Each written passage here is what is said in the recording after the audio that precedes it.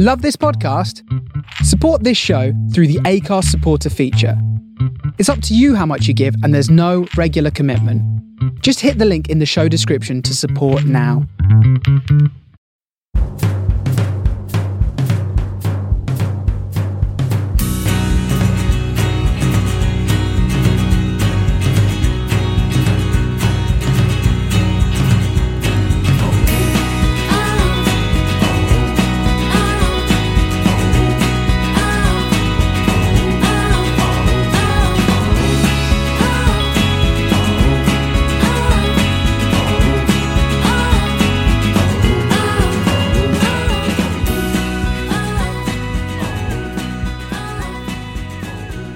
Hello, good evening, welcome to this week's Man in the Post Extra Time. I'm your host, Chris. With me this week, I've got Justin. Hello. How are you? Been better. You're back, your poor back. Yeah, getting just a little bit worn out. Might be time for a new one. You've been really manly though. You did it sort of like I did mine the other week, just lifting up the lid of the dishwasher. You did yours like in proper sort Chopping of firewood. yeah. Yeah. Sort of. I'm trying to think of some American trapper from the past or something, but you were very much like that. I should know my limits, really. Just like the guy Leo DiCaprio plays in The Revenant. Getting attacked by bears, left for dead. Attacked by bears, is that what happened? Yeah. Because I've seen scenes that make it look a little more intimate than that. You're thinking of Brokeback Mountain. Yeah, moving on. That voice there was Adam. Hello. How are we? You alright? Yeah, good. Excellent. And finally, from the Bonnie Highlands of Scotland, we've got Ali. Hello. Hello, how are you? I'm very well, thank you. You? Good lad, yes, thank you very much. Listeners, if you started listening to last week's episode the moment it just dropped, you would have only just finished listening to it for this week, so we are fresh on the case with you. We're going to be talking to you about the Premier League, about the leagues around Europe, and that is pretty much it, because we had a full Premier League round this week, didn't we? So, we will start... Tight 45, yeah, Chris? Sorry? I'm just looking at my watch and just thinking probably a tight 45, right? Yeah, no worries. Yeah. I can't believe you did all that talking last week and didn't even talk about the A-League. Bring us home. Right, we'll start at the Coliseum where Liverpool beat Everton 5-2. Ali, in the WhatsApp chat beforehand, do you remember what we were talking about? And I stand by what I said. So, listeners, not to let daylight in upon magic or anything, but we have a secret Man on the Post WhatsApp group that Justin very quite wisely left several years ago. And when Ali saw the lineup, he was not happy at the inclusion of Origi and Xherdan Shaqiri. Ali, who scored 3 of our 5 goals? Yeah, that's fine. I still stand by what I said. They're not very good players. We were playing Everton. Everton, no offence, Adam, but who aren't very, they're in the bottom 3 in the league. They've just sacked their manager. I don't remember the last time they won a game. We can't give... I can't remember the last time they won a game. See, we can't give them... When they come back and perform on a consistent basis against top-level teams, then we'll have this conversation. I will give you Origi's one performance in a second leg of a Champions League semi-final. I'll happily. But apart from that, he is not good enough to be a Premier League winning player. I think he's a very good player for short bursts of time. If there was a long-term injury to happen to one of our front 3 and he had to come in for about 15 games, I wouldn't be happy. But as a player to come on in short bursts, he's great. Xherdan Shaqiri is just fantastic, and I love him to bits. He's my favourite player at the club. That's your love affair. It's like Adam and Delafeu. We just have these love affection for certain players that we probably shouldn't have. So who's yours then? Mine's Dirk Kuyt. Still to this day, I'd still have him in the team. So mine's the best, is what we're saying. Pretty much, yeah. No, I'd take Shaqiri over Delafeu. You've been wrong before and you're wrong again. So what's the... Justin, who do you take? Shut me up. They scored. They done what they were meant to do. I'm more than happy with that. All right. But I still, as a long term, I don't think we should have either.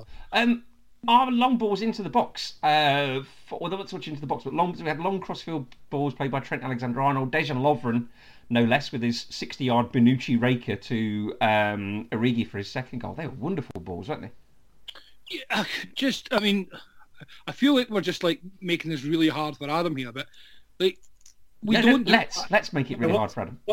We don't do that against any team. Chris is fawning over a team who beat a team who played all three of their centre-backs that add up to about one centre-back. Yeah.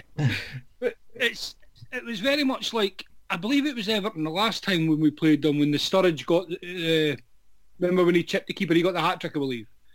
I remember that, yes, definitely. Adam, do you remember that? They just played such a high line. When are we going to talk about how good Richarlison's header was? That's all I'm here for. And then Go on then. Yeah, it just... Richarlison's header was good. There you go. there we go. You know what, to be fair, they made a real go of it in the first half. No, we didn't. They were 4 goals down at half-time. Stupid defensiveness. Goals down, Chris. Behave. Hmm? You scored 4. We went 4 down. Oh, sorry, 4-2. 4-2, yeah. Give us our dignity. Yeah.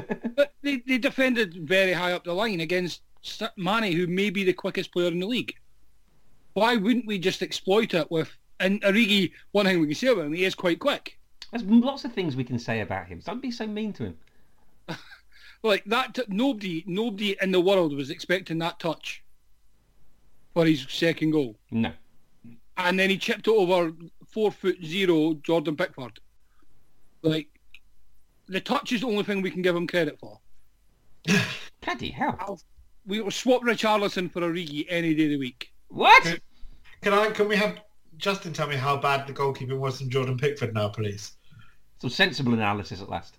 He didn't make it easy on himself. I mean, the first goal is a pretty good example of the goalkeeper coming off his line and not affecting the ball or the attacking player, and just sort of being a victim and letting it be touched around him and in. And then Origi's goal similarly put himself in that position where he's not close enough to actually affect the attacker, but he's off his line. It's a bouncing ball, so it's the easiest thing in the world just to lift over a goalkeeper. There's a guy named John Harrison on Twitter who's what you might derogatorily refer to as a stato, and he keeps very detailed statistics about all the Premier League goalkeepers in 1v1 situations. And 2 seasons ago, Jordan Pickford was quite good, near the top of that. Last season, he was middle of the pack, and I think he may be dead last now. And we're not expecting a save in a 1v1 situation all the time, but you'd certainly want your goalkeeper to make it a little more difficult. If you watch again the first goal, he's just started to come as if he thinks he's going to win the ball and clear it away. And, of course, he hasn't got a hope of getting to it, so it's the easiest thing in the world to touch it wide of him and roll it into an empty net. Origi's second. As Ali says, it's a brilliant touch to bring it down, but then it's the easiest finish in the world because Pickford's 8-10 yards off his line, but not close enough to Origi to pressure him. So, anytime a goalkeeper who has played well in the past suddenly isn't, you have to look holistically at the big picture. And I think Pickford's being affected by the overall situation at Everton. It's pretty dire defending week in, week out, and you hope for your best from the goalkeeper to sort of bail a team out, but it's been a bit too much to ask. Sorry, can I just interrupt? I'm watching Inter versus Roma, and Stefan de Vrij has just ran straight into the referee and knocked each other out. Brilliant. Why not? More of What that. do you think like that every now and then? Yeah. Ross loves. Back on topic, Justin. With the one-on-one thing, do you think is that like a, in your opinion, is that like a technique thing or is it like a size thing? Because Pickford's not the most sort of physically imposing goalkeeper, is he? He's not. No, he isn't, but neither is, say, Marc-Andre Ter Stegen or De Gea. I think one of the problems that Pickford's having with that is he chooses the same technique every time. He comes in the starfish thing, the barrier, the cave barrier. He very rarely, even when he's closer to the attacker, will you see him sort of plunging with arms to sort of win it off the foot of the attacker, and just always being upright and in that same technique. That technique's really effective if you're right on top of the attacker, like a yard from them, and it's just much less so if you're further away. Now, Peter Schmeichel did it and got away with it because he was a bigger fella. Again, I think it's a combination of just it's just difficult for him to play his best when things aren't good at the club. Is there such a thing as a mental thing for him? Not that he's been great most of the season, but obviously what happened last season, with the Origi header as well, could that play in his mind in such a big game? They know the importance. I mean, the players would have known really the importance for Silva's job, I'd say, as well, from Wednesday. Absolutely. I think so. That's going to be a very bad memory from last season. No one's ever forgetting that one. I think that you saw 2 seasons ago, Ederson had a little bit of a hoodoo going to Anfield. He had 2 shockers there. Yeah. And he seemed to put it right last season. Not so much again this year, but that definitely could have been still weighing on his mind. And sometimes when you feel like you've got something to prove, you know, one problem for goalkeepers is inserting themselves into the game where they don't really belong. And I think, again, that's what was happening with that first goal as he's, you know, come rushing off and not really timed it right. You see it a lot with Karius just now as well, even over in Turkey, still running off his line loads. It's like he's trying to become the goalkeeper he was, because it's very hard to let it become natural. You try to force yourself back into that, the headspace and the confidence, really. And right, that's the unfortunate thing about goalkeepers. If you're in a bad spell, you have to wait for the opportunities to make saves, and if you try to force those opportunities, you just make things worse. So Joe Hart went through this his last season or 2 at Man City. I'll take it back a couple generations with the Scottish connection when Jim Leighton went to Manchester United, and things started to go not so well there for him. The cup final. It was similar. It was goalkeepers didn't play out of the box so much as they do now, but Jim came for crosses maybe he shouldn't have come for, and just tried to do a little bit too much to establish himself, and it just made things worse in the end. As wonderful as Jordan Pickford is that we could talk about him, it's more fun to talk about Everton's pain. So, winless at Anfield since 1999, and it's the first time they conceded 4 in the first half of a Merseyside derby since 1935. Marco Silva went the very next day. Adam, I heard you on the podcast last week speaking quite some sense, actually, that it would be a bit of a waste of time appointing somebody now in the middle of this horrible run that they've got. What are your thoughts on him going? A calm head is needed, so naturally Duncan Ferguson has been appointed. Your thoughts on that and who his replacement might be? Got no idea who his replacement's going to be, and it was just there was always the risk that there was going to be a performance out there that was so desolate that they have no choice but to. It just the level of incompetence that it will be seen from the board to not make a change and get rid of him is too great when to stay out the time. Now, you're quite fortunate in the fact that it was a midweek round of games, so games come on quite quickly. There was never really going to be an opportunity to do anything in time for this week's game coming up against Chelsea. So that's already 3 of those 5 games down anyway. The last one was Arsenal anyway. Maybe the one you'd want if you're gonna have an opportunity, have a crack at any of those 5. So in that regards, we're maybe three quarters of the way there. So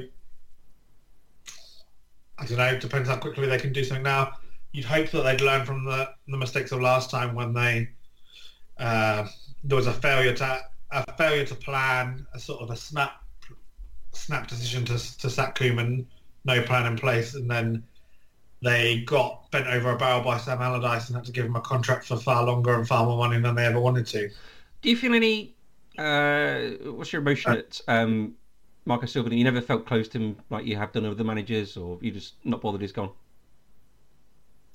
It was always sort of like a general...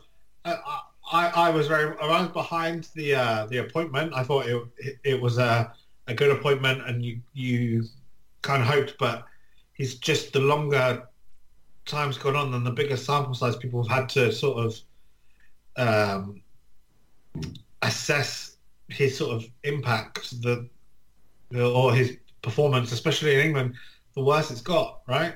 Yeah. It's not, his stat lines don't look good for so you can't really have any sort of you can't have too much. Like the squad, there are problems with that squad, right? It's unbalanced and it still needs work, and those are up there. They're forefront in sort of the minds of sort of the hierarchy of the club. I don't think anyone is surprised about that, but there are just some... in those sort of situations, you want to see your manager just getting the basics out of them, right? Yeah. Just getting the bare minimum out of the squad you've got is what you expect, and I'm not sure that was happening. Okay. Well, look, Big Dunk's first game is at home to Chelsea in the Pat Nevin derby. You're now in the bottom three, but you've won 6 out of 10 at home to Chelsea recently in the Premier League. But Tammy Abraham, he's got 9 goals on a Saturday. That's most ready player in the Premier League this season. How are you feeling about Saturday or tomorrow? Like I said, we can't play any decent centre halves, and Tammy Abraham can't stop scoring. It's going to be fun. Cheer him up, someone. It's not going to be that bad, is it? New manager, I mean, the old manager's gone. Here comes Big Dunk. You're not going to want to let him down, are you? Yeah, I think, me and Adam said on last Friday that these next run of games is pretty much just a write-off. Any points you get were going to be a bonus, but I didn't quite see them being in the bottom. I didn't realise how close they were to the bottom 3, forgetting how tight it obviously was down there. So, they don't want to see themselves, cut adrift, even at this stage, but Chelsea, I hate saying it, but Chelsea are looking good so far this season, and it's going to be a tough game. We're not cut adrift by any mark. I guess that these teams probably, some of them play against each other and it's impossible. But in theory, if we beat Chelsea on Saturday, we could be 14th. Yeah. Okay. Liverpool are away at Bournemouth. Bournemouth are without Harry Wilson, who can't play against his parent club. Josh King is a doubt as well. Liverpool will beat Bournemouth the last 4 times they've played them by at least 3 goals. Right. 2 weeks ago when I was last on this podcast, Ali, I put my chest out, shoulders back and said nothing can go wrong now, and it didn't, so it's your turn. No, I'm not going to say that, ever. So, again, I said it last week, I'll say it on every podcast I'm on. I'm not going to say nothing can go wrong until there's 1 game to go and we are 5 points clear. Fair enough. Okay, Bournemouth, of course, they lost at home to Crystal Palace on Tuesday. Bournemouth had an extra man for 71 minutes after Sacco was sent off. They've lost their last 4 in the Premier League. Just think, how difficult is it playing with 10 men against 11 and vice versa as well? How difficult is it playing with 11 men against 10? Well, I think it's pretty common. Sometimes. It doesn't change when you're in goal, but yeah. I think you know what's funny is if a player gets sent off early, like halfway through the first half, 60 minutes to go or so, I think that there's a couple of psychological effects that happen to even the highest level players, and that's that the side that's gone down to 10, seeing that massive task ahead of them to play with 10 for so long, they tend to G themselves up and do it. And then on the flip side of that, the side that's just realized that they have a man advantage now for another 60, 70 minutes, they just assume it will go all right. And you don't really see that so much when there's 10, 15, 20 minutes to go, because the side that's gone down to 10 says, let's just get to the final whistle, and they'll bunker in and sit deep or whatever it is they need to do. And it just felt like Bournemouth just were casual. And Palace kept coming at them, and Palace obviously have dangerous individual players. And so, it should be a considerable advantage over that period of time, and you don't often, it isn't always. Okay. Look, 10 outfield players are never playing all at the same time ever. There's always somebody not involved in the game and standing around watching. Usually it's, Gary Mina. Yes, exactly. I was gonna let you add insert an Everton player there, but so it's not as if it's more about the outlets. If you're forced to play with 10 and you're sitting deep, you haven't got an outlet so that you can stop defending at times. And that's the difficulty of it over a longer period of time, I think. There must be a mentality thing there, like you said, if it goes down early, that sort of, either you click into that, right, okay, let's sort of hunker down, sort of all in it together attitude, or you think, oh God, this is going to be a lot of running. Yeah, I think that that's where sometimes the personality of the manager can have an effect. The way teams respond to that kind of setback. Well, there's that great story you say that about Mourinho when he was Chelsea manager. I can't remember the game now, when he had it in his game plan, I think it was, that they basically were absolutely drilled for playing with 10 men, because he said to them, like, in a Champions League tie or something like this, oh, this will happen, and then the referee's going to bottle it. He's going to send one of us off, and the Chelsea players were just like, okay, this is fine. We're ready for this. We're prepared. Yeah, apparently he did that at Inter when he had Balotelli, and he was always at risk of getting sent off, and they were pretty well drilled in how to play with 10. There's another great story about that where in a Champions League game where he get booked in the first half and berated him at halftime. Going, you cannot get another yellow card. Do not get another yellow card. 2 minutes later, off him. Spent the whole half time speaking to Balotelli. Ignored the whole team. Okay, the rest of the chasing pack then. Leicester 2, Watford 0. Jamie Vardy with a penalty and James Maddison towards the end. A 7th consecutive Premier League win for Leicester. Jamie Vardy scored in his 7th game straight. Since Brendan Rodgers took over at Leicester, which is actually ironically a loss to Watford, they've taken 52 points from 24 games. That's an average of 2.16 points per game. He's got himself a brand new contract today with Arsenal interest. That's been conveniently timed for him. They're only 8 points behind Liverpool, Ali.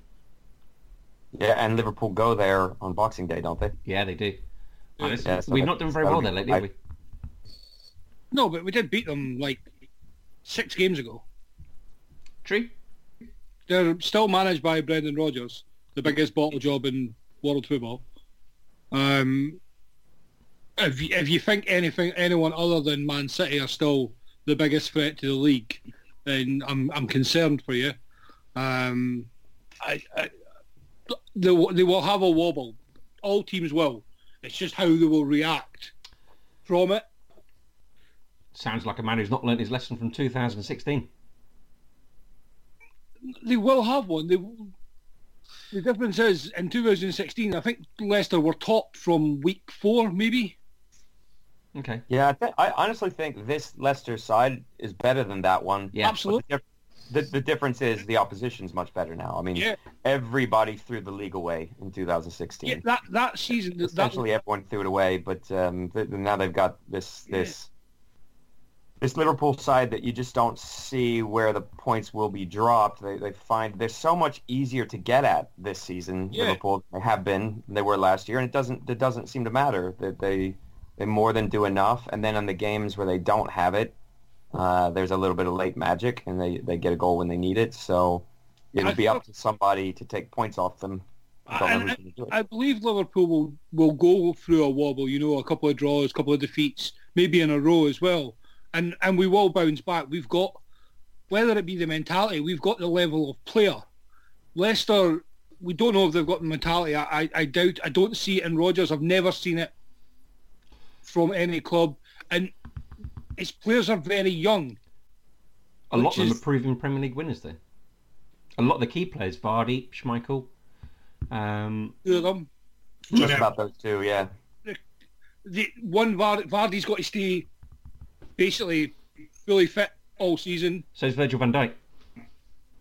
Virgil van Dijk's been terrible so far this season.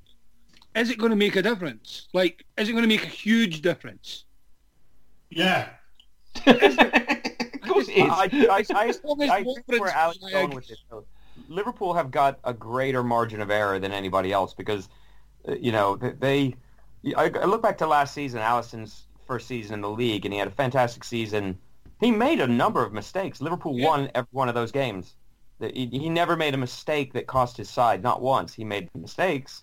He conceded goals, but it didn't matter. And there's always somebody else. There's always a next man up at Liverpool.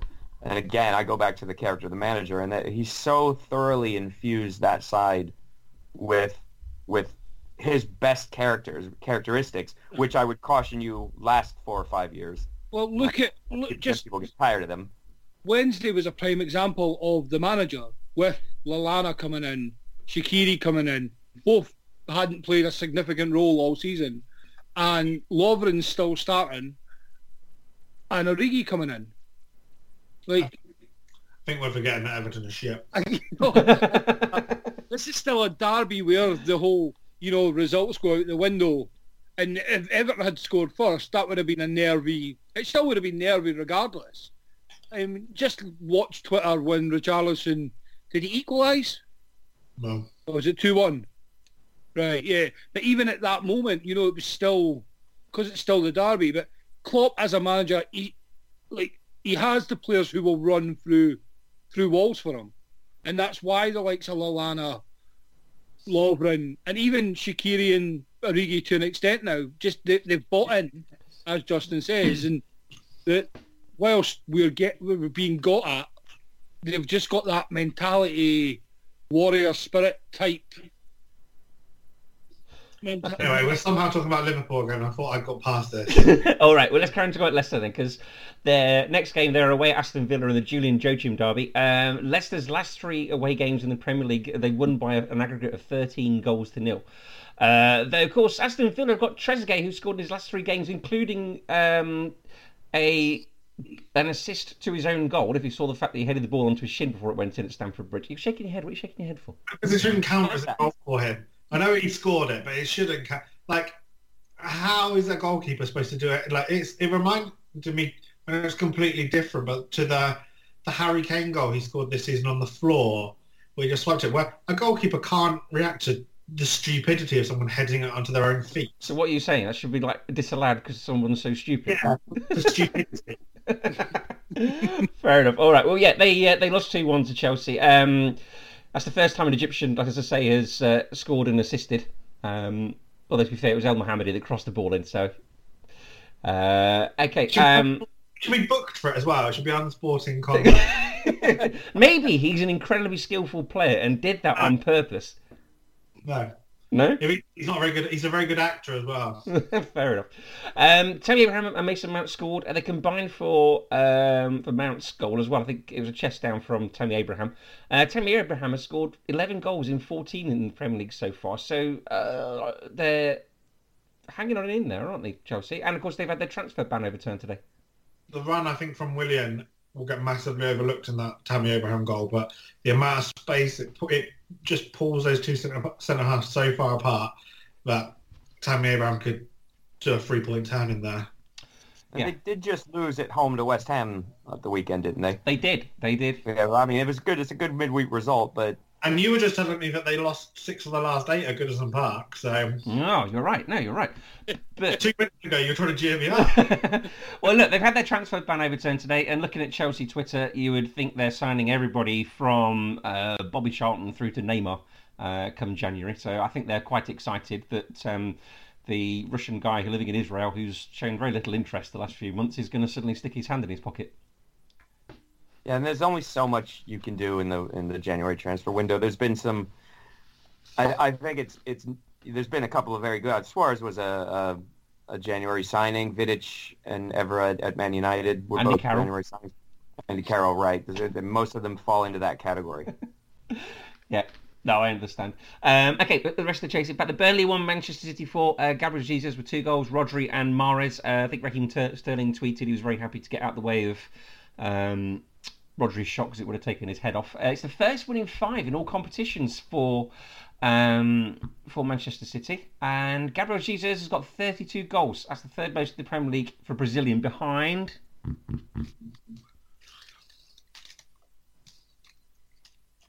Firmino. That's one of them. Come on, Ali. I'm looking at you specifically. I'll give you a clue. It's not Lucas. You've lost me on Brazilians. Felipe Coutinho. Oh yeah. There you go. Who saw this one? I saw the second half. Yeah. Man City kind of looked back to Man City. I mean, we knew it would come, but you know, it just. I don't know. It was. I think somebody had said Jesus hadn't scored in a while. Yeah. But again, not getting a run of games can't be easy for him with having Aguero as the, first choice striker. But they look good. Rodri looks. I didn't see much of him when he was in Spain, but he looks a real class player. Very Busquets-esque, but with attacking play as well, it seems. But they look good. Sterling, they just look like Man City. They weren't posed much threat, in fairness. But that's what Man City does to you. Were Burnley rubbish, or did Manchester City not allow them to play? Burnley were Burnley. Actually, they roll over for the big teams. So the old Turf Moor being a tough place to go, that's a bit of a misnomer, is it? I mean, I think did Man City score early? Am I right in saying? Possibly. I thought Duncan Alexander tweeted about this week, Chris. I thought you'd have been all over this. About what? About Turf Moor not being a tough place to go. Do you know what? I knew it was. I was just leaving it out there for you to grab hold of. I know exactly what I'm doing here. I've taken you to it, have I? Yeah. No. I was sort of handing you the baton to run with. Right, I see. What you wanted me to go was, yeah, Chris. Normally it's really difficult, and then you'd be like, I've got No, this I was You're an idiot. I was laying it off like Alan Shearer did to Teddy Sheringham against Holland in Euro '96. I was leaving an open goal for you. Of course you are. Right, who'd like a quiz? I didn't hear you say who You was. have the correct answers for the quiz. I Yeah. have. You're very bitter from 2 years ago. Right, Riyad Mahrez is the 9th African to 50 Premier League goals. Who can name the other 8? Adebayor. Hang on, let me get my highlighter pen. Adebayor, yeah. Drogba. Hang on. Drogba, yeah. Mane. Mane, yeah. I should give the answer to the another one. Oh, Mo Salah. Yeah. Chelsea centre midfielder. SCM. No. No. Yeah, Yaya Toure. Yaya Toure, yeah. Shall I give you a clue? How many have we got? You've having got a 3 shock, to get. There you go. Leeds United, early days of the Premier League. Only of What? You've got 3 more to get. Okay, I'll give you clues for one of them. For all of them. One of them is a Portsmouth and Arsenal legend. One of them is a Blackburn and Portsmouth legend, and one of them is a Wimbledon and possibly Norwich, I think, legend from way back when. Nwankwo Kanu. Yeah. Kanu and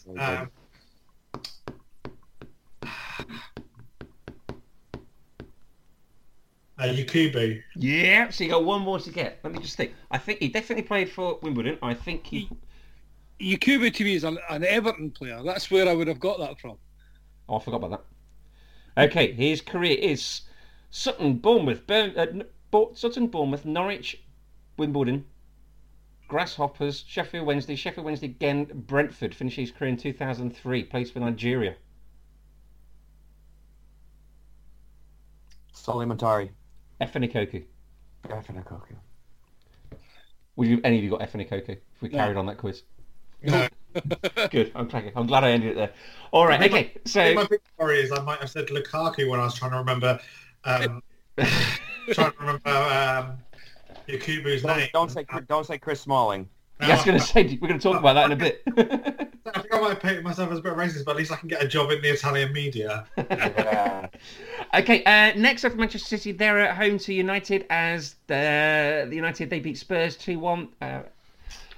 Dele Alli scored a rather wonderful goal for Spurs, either side of a Rashford double. Everyone liked Ole Gunnar Solskjaer ruffling Jose Mourinho's hair at the end there. What to talk about other than Dele Alli scored a really nice goal? Has anyone got anything they want to say about this?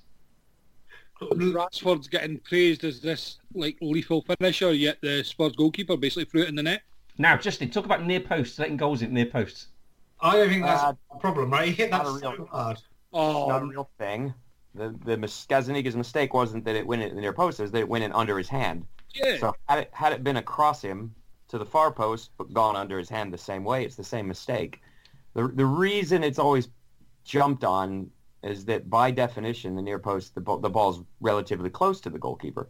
So it's because it's coming from an angle and you're over by the near post, then you get beat there. It's by definition it's close to you, and so it's gone through you in most cases. Sometimes I can think of a lot of goals. Chris, you may remember Torres beat Man United one year at Anfield by finishing high to the near post from close range over Edwin van der Sar. There's nothing the goalkeeper can do in a situation like that. Gazaniga should have done better in this case for sure, but it isn't because it was necessarily to his right. It was just close to him and went under his hand. He had a blinder after that. But Rashford hit that so hard, and from a slightly unorthodox, I don't think everyone's fully expecting him to shoot from there. He hit it in this way that players strike a ball now, where it's tumbling and sort of dipping down, and then the bounce makes it a little bit unpredictable. And it's funny because the cleaner a player hits a ball, if they hit that beautiful clean strike with backspin, it's actually relatively easy to deal with for a goalkeeper. But when they've hit it in this way that a lot of them are trying to hit it now, it can make it more difficult. But yeah, Gazzaniga should have done better there. I have a controversial take about Manchester United, and that is that if you took those exact same players and this was a team that wasn't the Manchester United of the 90s and the 00s, they would be seen as a half-decent side right now in a difficult away for sure, and not the easiest points at home. They're not half bad. I still don't know. I would, under no circumstances, say Solskjaer is the right man for the job long term. But he's brought in some young players that are half decent, and they're not easy to play against now. They do have players that will run at you and try to force you to defend and get you pinned back a little bit. Is the mixture at right all the way across the pitch? It's definitely not. Pereira and Fred were pretty good against Spurs, and so they had a pretty good result and a pretty good performance and a good result. They haven't been that good. There hasn't been a lot of balance in the midfield, certainly since Pogba hasn't been there. But overall, they're judged by what they once were, and they're just not that. Probably aren't going to be that for the foreseeable future. But right now, in terms of the league, they're not necessarily three of the easiest points anyone's going to get, and it's a difficult away again for teams to go to Old Trafford. Is it a difficult game when they feel like it though? Because I saw some stuff. There was a lot of stuff on Twitter going around. I think it was after the Sheffield United game. I think it was picking on Martial, and quite deservedly, when you sort of like that. Sometimes there's just a lack of appetite, and his movement was non-existent, and midfield players are only as good as sort of the options they're being given ahead of them, right? I think that's valid. There's always players like Martial that even their best effort. Maybe this isn't the case with him, but go back to say Dimitar Berbatov, where his best effort still looks languid. He's just that kind of player. And so you never really know how much he's giving you. Turned out with Berbatov, that probably was it, because he never really went higher than that necessarily in terms of work rate. That just was his work rate. Martial is very languid. He looks unbothered. He seems casual in everything he does. He's very talented. He's a very good footballer. He's a very good attacking player. He doesn't seem determined to beat his man and get a shot on target every time he gets the ball at his feet. So it's just the way it looks. I don't know if he is or he isn't, but it doesn't particularly look like he is, and so it's pretty easy to come to that conclusion. Okay. Ali, you were saying about Marcus Rashford earlier on. That's 9 goals and 2 assists in his last 10 games for Manchester United. It's taken nothing away from him as a player. I think he's very talented, and I think he's a great forward. But just the media praise when it was such a terrible goalkeeping display for the goal was more my issue. But like even going back to what I don't believe that when you look at Man United's squad, they are a poor team whatsoever. They're easily could be challenging top 4, but definitely that 5th, 6th best team in the league with the players they've got. I think me and Adam said it last week. There's no identity in the club anymore. I don't believe Solskjaer's the manager for it. I don't see anything about it. I mean, it's hard to say even if he's the reason that like Martial's not got anything, because he was very similar under Mourinho as well. But the whole squad seemed to be under Mourinho. But I mean, everybody's looking at Martial as a real talent, and I mean, I think every squad should have one or two players, not luxury words, maybe not the right word, but if you've got 9 or 8 outfield players who are hard-working and with ability as well, and you've got 2 real luxury players, you can get away with that. But the reason Martial's then looking so poor, if he's one of those luxury players, is the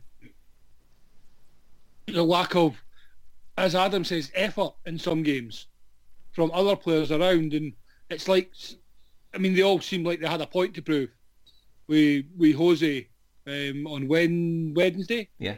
And yet at the weekend against Sheffield United, the whole team was just very lacklustre. And I mean, it's easy to pinpoint onto one or two players when they just like I think it was something we hadn't said about Arsenal as well. They've got so little identity, and it's just like lack of effort, and that's the one thing that should always be there. Okay. Adam, Spurs have conceded 8-4 under Jose. This was his first loss, but that's not a great statistic, is it? First loss though, right? Yeah. Yeah. Well, there you go. What? We can talk about all the goals that Liverpool conceded, but not lost any games, have they? No, but you'd expect Jose Mourinho to come in, and given his pedigree as a coach, you'd expect him to be able to sort out a defence in reasonable time, wouldn't you? Okay. It might be a bit harsh on him. Is 2 weeks a reasonable time? And no, okay. Over 2 weeks. When have you done the coaching in that time? Had any time to coach those players in any training session in between, from when we talked about his appointment 2 Fridays ago? Mm. They played that weekend, played in the Champions League, played the following weekend. I just like saying mean things about Jose Mourinho. Well, stop trying to suck up to Jesse. Real well. All right, then look. Okay, we'll move on to the derby. The Martial is back fit. City have won 15 versus Manchester United in the Premier League, but 10 of those have come in the last 8 years, so they're all sort of pretty recent, including 3-1 and 2-0 wins last season. But United are unbeaten in 5 versus last season's top 6. So, is it going to be like last season, or is it going to be like the season before when City were 2-0 up and lost 3-2 to United? Paul Pogba's still not fit, so it won't be like that then. It won't be like that. Okay, can you swap Paul Pogba for somebody else? Not Fred. Brandon Williams. Okay, are we all going for a City win, are we? Yeah, I mean, Ali alluded to it earlier. I think, for whatever reason, however long it took, I think City are rounding into something like their old selves, and I think they are ready to make one last push at getting themselves back in something that resembles a title race, and that means winning. As soon as every time. Guardiola said that it's stupid to start talking about the title, you knew that he was only really thinking about the title. He was straight in that changing room afterwards, talking about the title.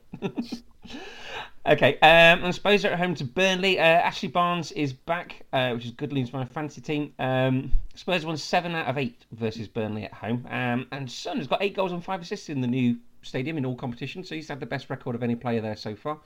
Are we going to go for a Spurs win in that one with 2 more goals conceded? Yeah, why not? Yeah. Yeah. They're playing Burnley. It's hard to get enthusiastic about the game. You know, it's not going to be a great tactical battle. It's going to be one of those games. Jose against Sean Dyche isn't really going to... Doesn't float Ali's boat. Yeah. No. I've kind of been spoilt with football the last couple of seasons. It's not Origi and Shaqiri leading the line, is it? Well, thankfully they won't play at the weekend either. They're done, so you'll not see them again until May, maybe. You're a horrible, horrible man, you know. In fact, wait a minute. We've got the World Club Cup coming up. They might get a game in that. Yeah? Or are they getting left at home for the Aston Villa game? That's what I would do. No, I think they're both on the plane. I had a look at the squad this week. Such a shame. You're horrible. You really are. I'm going to amplify it now just because I know how much they mean to you as well. I might even get a T-shirt made. As long as it's not a Christmas one, I'll happily see that. Such a humbug. Okay, right, European leagues. Over in Spain, Real Madrid playing Espanyol, Barcelona play Mallorca, Valladolid play Real Sociedad, and Osasuna play Sevilla. Barcelona and Real Madrid are top on 31 points each, Sevilla on 30 and Sociedad on 26 points. In Italy, it's currently 0-0 between Inter Milan and Roma.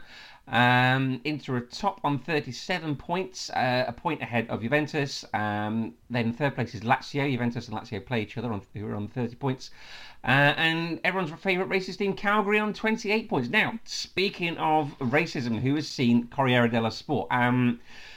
I'd say before this week, I'd only really remembered it from James Richardson eating an ice cream while reading headlines from it back in the Gazzetta Footballer Italia days. But it seems to have made a reappearance this week, doesn't it, guys? Yeah. In what for way? all the wrong reasons. The amazing thing to me about it is that is there some shortage of have there not been black players in Serie A? I mean, what is it about this that they found headline worthy? I don't understand it. It's obviously it's unbelievable, and they've doubled down on it. I don't know if you've seen that. Yes, I've seen that. They've responded to criticism by saying the classic. No, you're the racist. Yeah. Well, he played the I can't remember the name of the editor, unfortunately, but the whole piece, the whole Black Friday headline was supposed to be a positive sort of recognition of these two prominent black players. True, and that's my point. And my point is, why would it need that? If you meant it in a positive way, are these the only two black players in the league? I mean, historically, there's been fantastic black players going back to Saki's Milan and before that even. But I don't understand where the novelty factor is, where they thought it merited that. Do you know what? I'm not trying to make excuses for him or anything like that. I'm only thinking, if you think back to... Do you know what? I'm not going to say anything. Right. Okay, coming from this guy's point of view, the only thing I think of is Lukaku was racially abused at Calgary this season, wasn't he? And maybe in some very strange way, the newspaper was trying to show him in a positive aspect, or show his blackness in a positive aspect for the game this week. I'm clutching at straws, I understand. Yeah, the editor came back and said that those responding, bearing in mind Lukaku and Smalling both responded on Twitter, the editor said that those responding online were full of quote-unquote poison, and their paper was getting lynched. Which, again, is a fantastic terminology, consider the context of that. Better word choice there. Yeah, well done. Okay, what else we got? In Germany, Borussia Mönchengladbach are top on 28 points. Red Bull Leipzig second on 27. Schalke in third on 25. Schalke managed by anybody? Huddersfield legend David Wagner. And Bayern Munich in fourth place on 24 points. So, Red Bull play Hoffenheim, Leverkusen play Schalke, and it's first versus fourth as Gladbach take on Bayern Munich. What else have we got? In France, it is PSG top on 36 points, a game in hand and 5 points ahead of Marseille, who saw the lovely back heel from Kylian Mbappe this week as PSG won 2-0. No, very wonderful. It's worth checking out. Bordeaux third on 26 points. Who saw the Bordeaux Ultras this week? They ran onto the pitch and stopped the game for 20 minutes to complain about the team's recent poor performance, bearing in mind the team are third, and the team went on to win the said game 6-0. So obviously provided some sort of inspiration there. So it's Marseille versus Bordeaux on Sunday night, and then Montpellier versus PSG. Adam. Yeah. A-League. Oh, fuck's sake. It's a Melbourne derby. It's Western United versus Melbourne Victory. So best out Borussia is facing his former team there. So that would be good. And also, it's the Vine derby in Austria. It is Rapid Vienna versus Austria Wien. That's the biggest game in Austria, apparently. Excellent. There you go. Of course, Emma can go see that because she's there this week. What have we got? In other news, okay, so the transfer ban has been overturned for Chelsea. Guys, what effect do you think this is going to have on their season come January? No. It all depends on how they approach it, I guess. Are they going to go mad, do you think? I don't think so. Why would, Well, carry on, Adam. You go first. why would they? What's so do they? Everything's going well, right? And they're not. They putting out a good squad, working together. They've not had to do anything crazy. There's not really any sort of obvious deficiency in that squad. Why would they do anything? You don't think there's like a big hole burning in their pocket from the summer or something? No. No, Ali? No, I pretty much agree with Adam. I mean, if they could see maybe a player or two for a position, if Frank's maybe got one that they feel, they could improve on, but they're at that line where they've got a really good squad balance and camaraderie. Every player seems to get along, and you can't say that all the time about Chelsea of recent. So it's one of those that would be quite risky to start inserting, if it's like a high-profile player or they definitely can improve in certain positions. Left back for one, I feel they should be looking at strength for him, but it's just that balance. Do you really want to go and when everything's going so well, do you want to go and upset it? It may be maybe more if players leave. Again, I don't know why they would, though. Everybody's bought into Lampard's plan so far. Okay. More Manchester United news. Ole Gunnar Solskjaer has had a slight dig at Manchester City, saying he's he's looking forward to managing against them because when he played, it took 5 years from signing to actually play a game against Manchester City due to their league position. And apparently the players have been appealing to Ed Woodward this week to ask him to keep Ole Gunnar Solskjaer. Of course I do. He probably comes in every day and rubs their tummies for them. Do you think?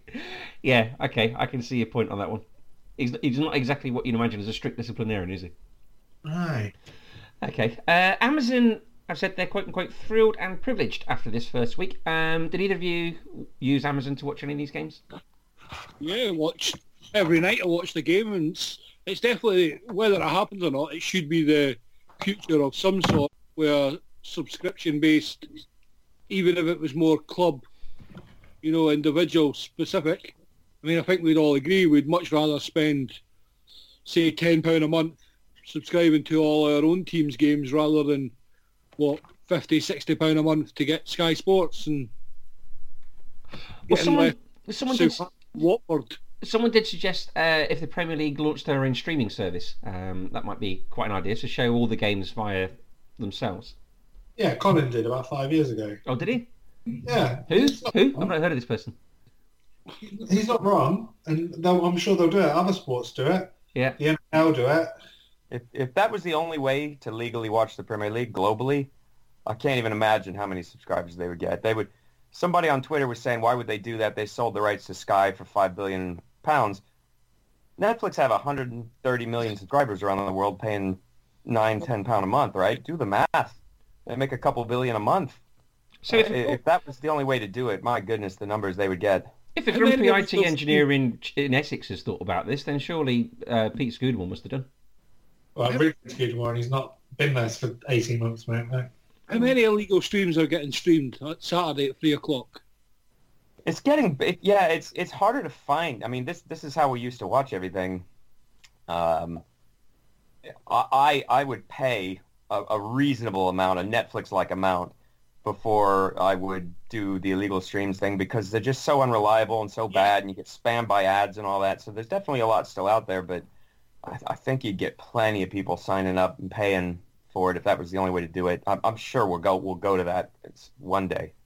Okay. How did you find the experience of using Amazon then? I thought it was all right. Some of the commentator duos were questionable, but I thought that there was no real. With it being a stream, obviously, you're always under that. There was a big delay from live time. I think it was about a minute delay, so you were seeing it pop up on your phone or that. But I mean, you just turn notifications on your phone, or you turn your phone away. If you're getting a clear stream, there was no lag or no buffering or anything like that. I thought it was all clear, concise. I mean, they could probably upgrade the imagery, but I'm also watching it on an Xbox, but again, no issue whatsoever. No different to watching it on Sky or ITV. So what I enjoyed about it particularly is that I didn't actually watch any of it live. I watched it later because I was out, and so you had the option to just go into the app, and you have just a multitude of options of watching the whole game, watching highlights, extended highlights, just at a click of a button. I watched it through my smart TV. For a stream, it was quite good. You still have a bit of picture issue, but that's just how streaming and compression works on video. But it was as good as it could be, right? And I think that people are going to complain about the lag, like you said, but that's because people don't know how to be in the moment anymore. So, did either of you use the crowd-only option instead of commentary? No. Because that's gone down quite well. So I might be in a minority on this, but I generally like commentary if it's done well. Ali McCoist did the Liverpool game, and I was surprised how much I enjoyed it. He came across very well in the World Cup last year. People saying lots of nice things about him in last year's World Cup. Well, He came across pretty well in the Cotton Club in 1988 when I ran into him there. Later, the same night that he scored, I think against Norway to put Scotland in the World Cup last time they went, and they were back in Glasgow that night and at the Cotton Club. I can only imagine the state he was in. Was Sue Barker with him? Okay, Saudi Arabia beat host club Qatar in the 1-0 in the Gulf Cup 2019 semi-final, where they'll play Bahrain in the final. Macclesfield versus Crewe has been postponed due to Macclesfield players not receiving their wages. They're refusing to play, and their mental well-being is quote-unquote rock bottom, as they say in the statement. Which is pretty sad news, isn't it? So it could be another Barry on the cards, unfortunately. Apparently Sol Campbell has stowed £180,000 as well, so there's deep financial issues there. Not like Sol Campbell to demand every last penny he's owed from a club that's about to go to the wall. He also, in a very odd PR move, backed HMRC's petition to wind them up. Does that mean he get his money? It might help him get some of his money, I suppose, but it's essentially meant he's come out and gone, I agree that the football club should not exist anymore. He's a Tory, though, isn't he? Well, he's a lot of things. Okay, Adam. What? Don't say it like that. This is good news. Well, I don't know what's going to come up. Just a minute ago, you went from Saudi Arabia to Macclesfield, in the oddest turn I've ever seen. So I don't know what this is going to be about. I should have had my own holiday show on BBC One. Okay, Ballon d'Or. Yeah. Who cares? Let me ask a genuine question. How are football matches decided? With 11 players. Do people vote on who wins a match or a tournament? Is there voting involved? Well, why do we care that this is? It's not a competitive. Listen, you're going to get me on. I can see where this would get into the ashes, but there's not genuine competition involved here. So you say it's great for Messi, fantastic. He's the player of our generation. Who cares? A rapist sister kid. The story that Hugo Lloris got a vote for third from Togo. That's almost interesting enough to make me care because it's absurd, but I don't care. It's as good as Sri Lanka voting Trent Alexander-Arnold as their number one. That is good. Listen, some of the balls he hits across the pitch to the other fullback, that's great. Either of you two care that it wasn't Virgil van Dijk? What's that name in the back of your shirt, Ali? It's Virgil number 4. I'm with Justin. I just don't care about these individual awards. Just they're popularity contests. They always are. Even like the club ones. Like I don't care about the club's individual awards either. To me, the only ones that matter are the trophies that will come home at the end of the season. Yep. Adam, the best proof that they're popularity contests, Chris, is that you've never won one. That's because nobody heard of me. That's my point. Should a webcam be installed in my local leisure centre on a Wednesday night between 9 and 10, then I'll be right up. Yeah, I'm going to buy myself a bow tie for next year. Yeah. Adam, you were gnashing your teeth a little bit there when Ali was talking. No, I wasn't. I agree with both of them. Yeah? Yeah. Especially a public, at least it's not a public vote. It's not as bad as goal of the month. Or any poll that Sky Sports News puts up on a... Goal of the month. Should we give it to an Arsenal player? No. Should we give it to a Man United player? No. Probably a Liverpool player then? Yeah. Probably one of those three, right? Public vote. Liverpool players do score goals. They do. So do all teams, Chris. But maybe one day, it would be good if the former Liverpool players could get jobs in the media. I know, to help sort of yeah, the imbalance and sort of the agenda against them is just... But you know what's funny about that, since I opened that can of worms? Even that doesn't matter, because people will say that, United supporters or Everton supporters or City, whatever, they're all ex-Liverpool players and match of the day and commentary positions and all that. Well, they don't let them run down on the pitch as a 12th man. It doesn't help anything. It doesn't matter if you get glowing coverage or not. It doesn't really change the competitive balance. I can understand being irritated by it, Apparently, internally in Man City, it really irritates them. Is it? Yeah. Why? Well, I just think that they feel that they don't have cheerleaders. sort of like someone, fighting their corner, sort of in the Maybe they don't, but they still have winners' medals. Yeah. I would be more irritated with the Gallagher brothers hanging around. Yeah, absolutely. I did hear a little It'd be rumour. worse if they start singing. I have heard a few things on Twitter that Noel Gallagher actually wasn't a Manchester City fan until Oasis were formed, and he thought, I could make myself a little niche here to sort of look popular or make us look quite laddie and appeal to a particular market and stuff. But why would you not choose? I'm shocked at that revelation. Sorry, one of you. I don't. That doesn't make any sense. Why, in that situation, if you're just about to form what becomes one of the biggest bands in the world at the time, would you not think to try and leech off the popularity of the biggest football club in the world at that time as well? But that's the whole... You're from Manchester. If you could, all the clubs you could pick at that time in their sort of... Well, isn't that the reason he's picked City over Man United? Well, but it's supposed to, if the idea is that this is some sort of PR exercise and it's all sort of really disingenuous. Well, maybe not so much PR, but just an image thing. Yeah. Of going for the less obvious choice. Yeah. The hipster cool alternative before it became a... You got to bear in mind this was a time when indie bands didn't really get to number one in the charts. They didn't even get into the top 20 most of the time. So what? So harnessing the backing of Manchester City fans is going to achieve that? They're a vocal group. I think that's rubbish. Yeah? Yeah. Okay. So time for the rest of the Premier League now. Southampton 2, Norwich 1. Danny Ings and Ryan Bertrand scored for Southampton. Timo Pukki scored for Norwich. Southampton out of the bottom three, thanks to you generous people in the other side of Stanley Park. Norwich had two chances to equalise. Sam Byron missed a couple, so they're unlucky there. But I kind of find this worryingly for Southampton. James Ward-Prowse or Danny Ings have scored in the last 10 Premier League games for Southampton. I find that worrying because they're spreading their goals too thinly. They've got a fairly clinical striker. I don't see the issue. They're not blessed with a lot of quality.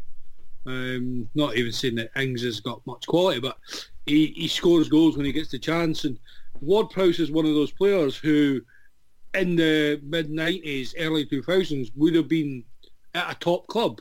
It's just the way formations and tactics have gone. He's kind of doesn't have a position that kind of suits him anymore. He's kind of like the old-fashioned right midfielder, where because he's too slow to be a winger, maybe not, as like technical in the way Raheem is, and he's not really big and strong enough to be that centre midfielder now that people play as the free. So he's kind of like a throwback player. And he's incredible at set pieces, and I suppose that's surely just a positive for a team like Southampton who, have got to play to his strengths, and that's really what they're doing with those two players. Okay, well, he scored for his fourth successive game, Danny Ings did. Only two Southampton players have scored in 5 successive Premier League games. Who's going to have a go at this one? Matt Letizia. That's a gimme, that one, isn't it? Danny Wallace. No. The boy signed for Liverpool. Striker. No. Come on. Sadio Mane, no? No. James Beattie. James Beattie, Everton legend. There you go, Adam. There you go. Okay, so Southampton are away at Newcastle. We've lost 1 out of 4 at home to Southampton of Newcastle, so they do okay against them. And of course, they win in midweek against Sheffield United. Right. Who saw the highlights of this game? No. I'm not even sure which game you're talking about. Southampton versus... Sorry, I'm talking about Sheffield United 0, Newcastle 2. I saw it. And if we're probably going to talk about the second goal. Yeah. Has anyone seen this one? Yeah, I saw it. Go on then, you describe it. Yeah, so it was definitely onside. Linesman flagged offside, so the Sheffield United players stopped. Dean Henderson's the goalkeeper, isn't he? He sort of half stopped, and Jonjo Shelvey rolled it into the net. Henderson was doing that thing where he's not sure if he's trying or not. Yeah. Because the linesman's flag went up straight away. It wasn't for Shelvey, it was for Andy Carroll who flicked it on. The thought was that he was offside. He wasn't. and but the referee never blew his whistle, and it's just a thing now that players are having a difficult time understanding that the linesman flag no longer means anything in the run of play. It doesn't matter. You have to play to the whistle. And they were extremely upset about it. And I don't like it. I don't think anyone likes it. I think it feels disqualifying to me if the linesman raises his flag that we play on. But that's the law now. And you play to the whistle, and I think everyone's been taught that since they were a kid. So I understand why. And it was worse, actually, for Henderson because it was so far up the pitch. Andy Carroll's flick on was just a few yards inside midfield, so he's clearly going to see the linesman raise his flag. It's not like it was way down by the corner flag or something. He saw the flag raised. Half the Sheffield United team stopped. Jonjo Shelvey went and put it in the goal, and it counted as a goal. Am I right in thinking that the linesman got this wrong, Ali, in that he raised his flag? I thought they were told to keep their flags down until that sort of section of play had ended. 100%. I'm not 100% sure the way the Premier League are doing it. Premier League are not doing VAR the same way as everybody else seems to be. No. I think when you're that far up the park, unless you're 100% sure, I don't think you should put your flag up.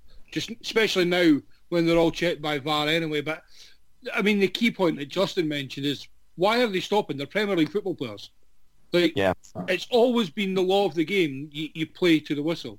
The referee can overrule. These officials are talking to each other over the comm microphone. So the linesman's put his flag up for offside for, was it Andy Carroll you were saying for the flick on? Yeah. He's saying then Andy Carroll either hasn't touched it or he feels he's on, then the referee's not going to blow the whistle. That the whole reason he let it go. Now, can you imagine if, I mean, what was the official verdict? Was he offside or what? Yeah. He was not offside. He was onside. Right. So yeah. Can you imagine if the referee had then given the offside, the controversy that would have been surrounded and the abuse that the officials would have then took after it, which goes back to what you were saying, Chris. Why not just leave your flag down, inform the referee that there might be one there, and knowing that you're going back to look at it. But again, ultimately, it comes down to Sheffield United make a really schoolboy error, proper schoolboy stuff. I don't know. We mentioned, and Ali, you mentioned, like, or Chris, you asked, aren't they supposed to maybe not raise the flag unless they're certain? My point would be, why raise it ever at all? Why don't we, if this is how it's going to be legislated by video review, why have the linesmen ever raised the flag for offsides? They should simply not do it any longer. They do have the headsets, so as Ali says, they can just say to the referee, you may be off there, but they let it go, they let it play. I think that maybe the one thing we're going to find is, there's the potential then for unnecessary injuries by them letting these go. There's a then clash with the goalkeeper in a 1v1 or something. Somebody gets hurt, and then video shows it was clearly offside. But they're going to keep changing it every year, and they'll keep not getting it right because, if you go back 150 years, this wasn't what offside was meant to determine. It wasn't meant to determine if somebody's knee was 3 inches past the defender's toe. It was to stop people hanging at either end of the pitch behind the back four. So as long as they're determined to get it 100% right in every case, down to the last millimeter, they'll keep changing it, and they're never going to come up with something that satisfies everybody. I think Adam may have been listening to the same podcast I've been listening to this week because he made a very good point just there. I may have spoken over him. Oh, sorry. It was, why do we have linesmen at all in these brave new world? Well, to determine whose throwing it is. That's really it. I mean, in corners, yeah. They're there to assist the referee. That's why the name's been changed. Right. Assistant referee. Yeah, they don't need that. They've got the video referee now. Yeah, but they still don't spot a foul. They can spot a foul for a referee to give. Yeah, no, they can help with that, and the headsets. Yeah. I think the headsets are a big help with that, where they can. Absolutely. And I think that helps the center referee to genuinely have someone to talk to during the match, give them feedback on what's happening.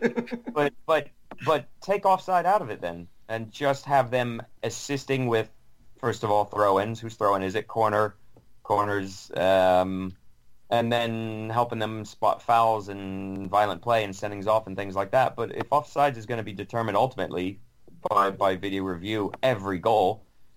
Why have them interrupting play by raising a flag and having situations like this? I mean, again, the Premier League footballers should know to play to the whistle, but at the same time, they've spent 20 years of their lives leading up to now stopping when you see the linesman's flag, because that was always valid. That was always that essentially went hand in hand with the whistle. And even if you see the flag, go up, right? Like you said, that you're conditioned. So even if you're right, play to the whistle, it's still. I've seen the flag go up. Hold on, play to the whistle. You still had that split second where you've had to think, don't stop, because I've seen the flag. Carry on, and by that point, the players run beyond you. I just don't see it might be too radical a change, but I don't see the point in having linesmen flag for offsides at all now. And it's amazing to me how often they're right. They're right.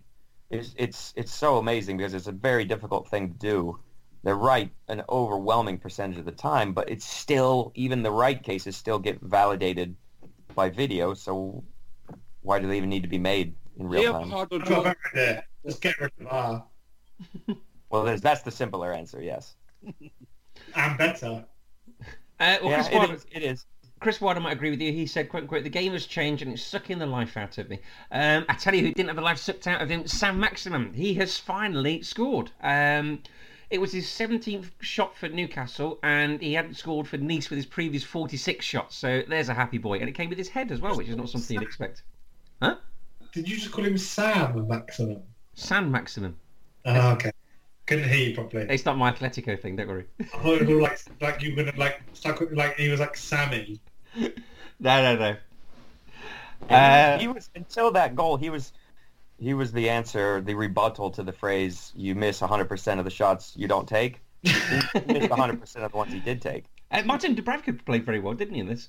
Yes, he did. A couple of very good saves. Yeah, he's a very good keeper.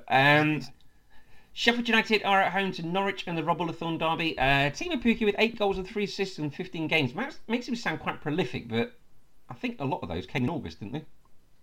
Yeah, he had 4 in the first 3, didn't he? Yeah. They still count, Chris. They still count, but they're not counting for a while, is my point. I mean, add up all the goals that Billy Sharp scored in that time, Chris.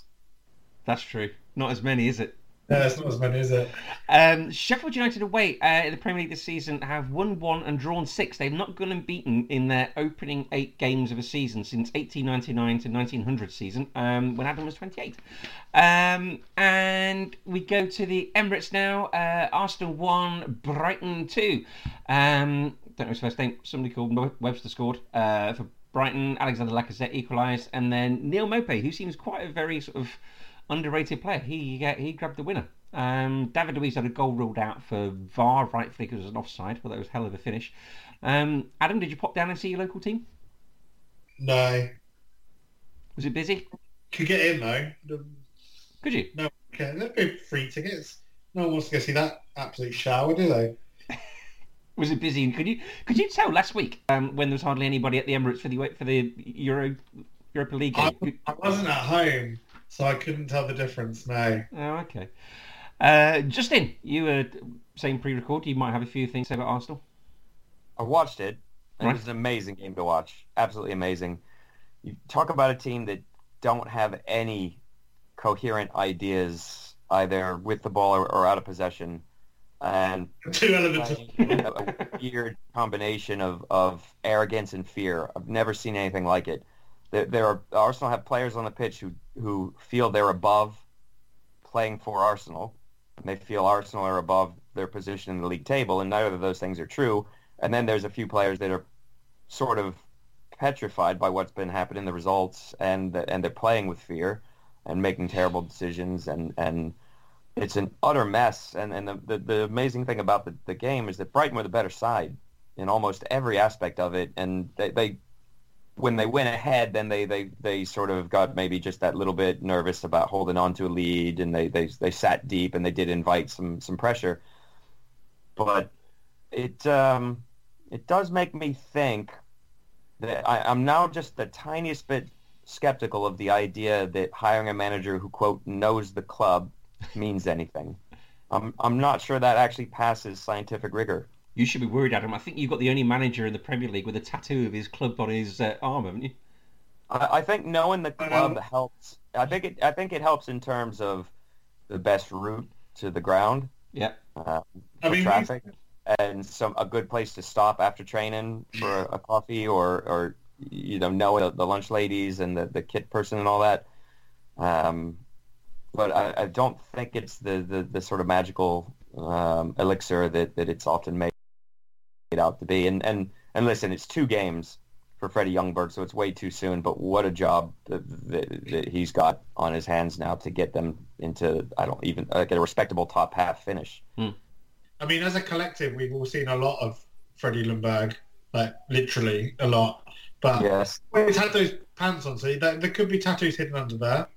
You don't know that he's the only one. His love for Arsenal may grow. Yeah. Well, I wasn't going that way with it, but that's how you want to... That's weirder. You've somehow made it weirder. I'll tell you the other thing. Bernd Leno was very good in that game and the last one, the Norwich one. They lost that one without him. I just want to say that in Justin's Venn diagram of players who think they're too good for playing for Arsenal and players that are too scared to play for Arsenal, like Guendouzi has to be the only one who just sits outside of that, right? Sort of like trying hard, he's only like 19, just doing his bit, just surrounded by absolute dross. I was going to say, who are you going to put? Which players are you going to put in which category there? Well, I think the Yeah, front. I think they should be at a better club, and they probably will be this time next year or thereabouts. I think Bellerin may think that, even though he does seem a pretty loyal club guy. Look, it was a mark of European validation not long ago to play for Arsenal. They're not one of the global super clubs. They're not Barcelona, Real Madrid, Bayern Munich, but they're in that next tier. And so for a lot of players, it would have been a career ambition and a mark of professional accomplishment to be there.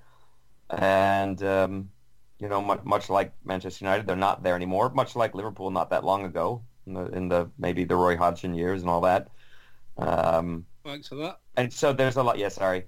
Listen, it's good times now, so you don't have to worry about that. But I think that there's a lot of resentment from some players who look around and say, well, the rest of you have let me down, and the situation is all your fault. And I can only imagine some of the dynamics that must be going on in that dressing room. Adam, you facial expressions again. You must be sat on something. I just don't think I think they're the tier below the tier below.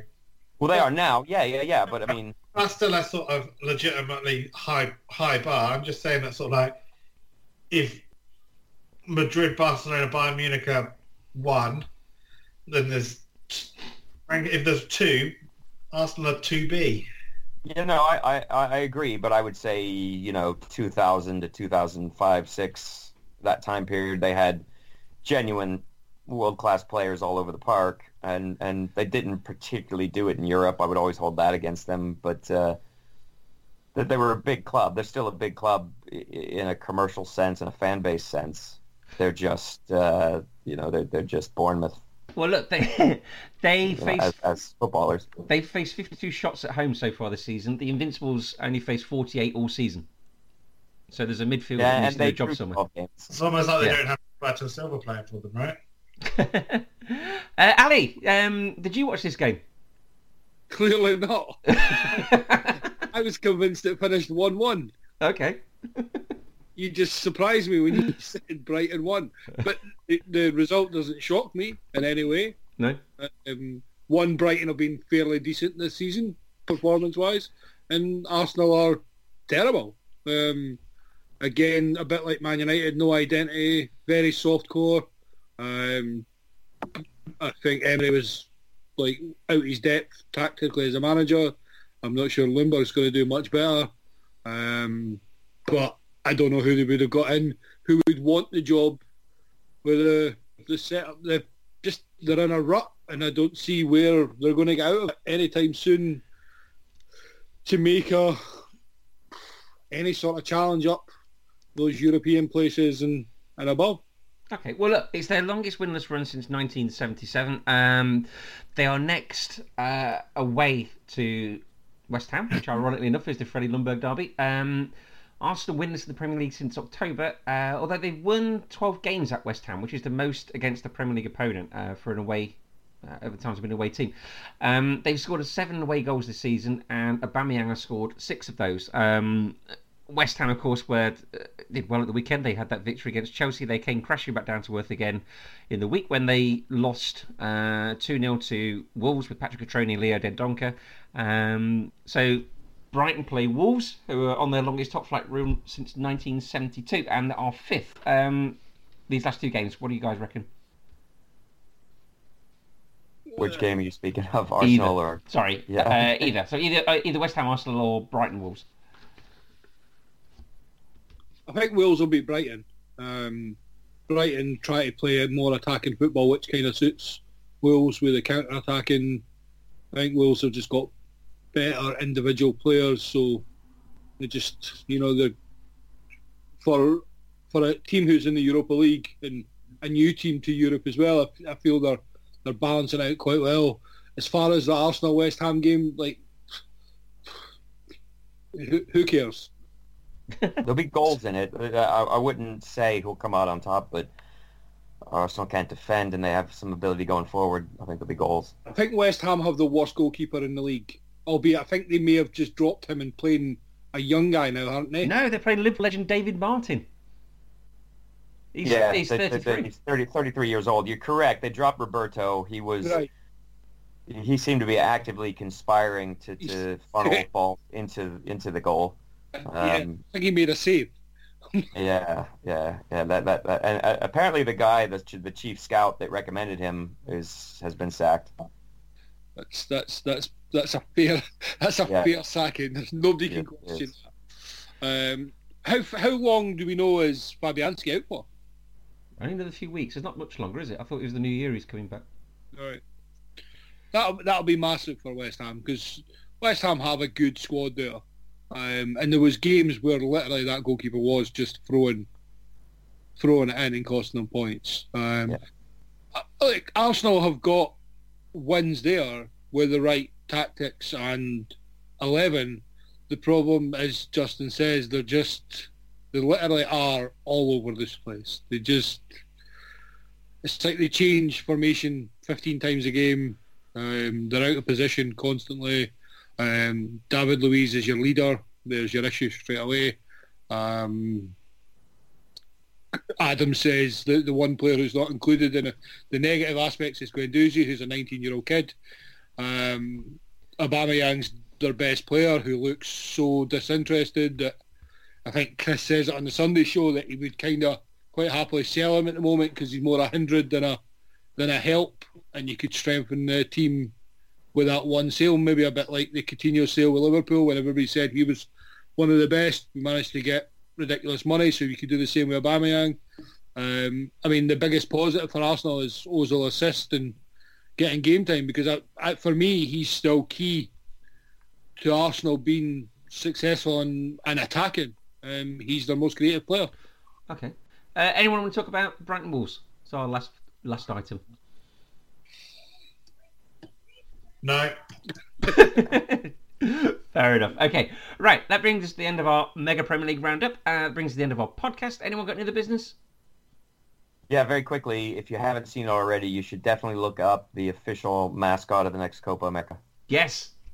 In a nod to the South American predilection of dogs running loose onto the pitch, they've just made it a adorable dog mascot with like one black eye, one white eye, goofy look on his face. It's an amazing thing. Yeah. As someone who watches, the South American leagues regularly, there's dogs running on the pitch all the time, and it's wonderful. Have you recovered from a fortnight ago? I'm pretty philosophical about that. We had it's been 5 amazing seasons under Gallardo and an unbelievable success and just regular humiliation of Boca Juniors.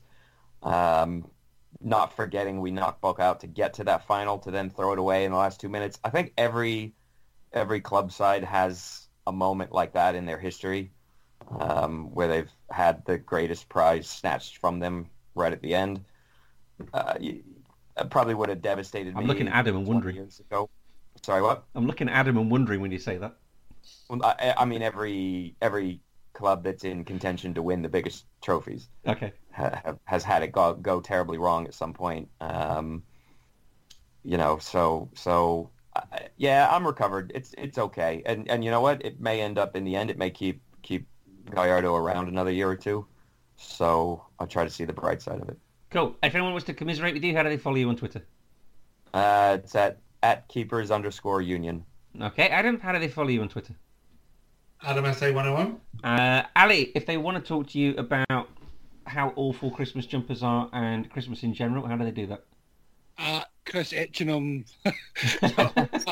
77. Yeah, I couldn't remember the number.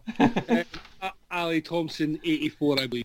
Okay, brilliant. Right, we are at Man on the Post on Twitter and Instagram. You can like us on Facebook as well. We are all over your social medias. You can download us from Spotify, Stitcher, Acast, or Apple Podcasts. If you like what you hear, you can rate and review us and give us a lovely 5-star review. We'd be very grateful of that. You can subscribe, follow, and like on there as well, and all your future podcasts will fall automatically down into your inbox. Ali, are you going to be around on Sunday for the reviewing the games that we've been previewing here? No, it'll be Chris and David. Chris and Dave. Okay, so they'll be back on Sunday to review the games that we've been previewing here. Guys, thank you ever so much for joining me. Always a pleasure. Brilliant. And always remember to keep your man on the post.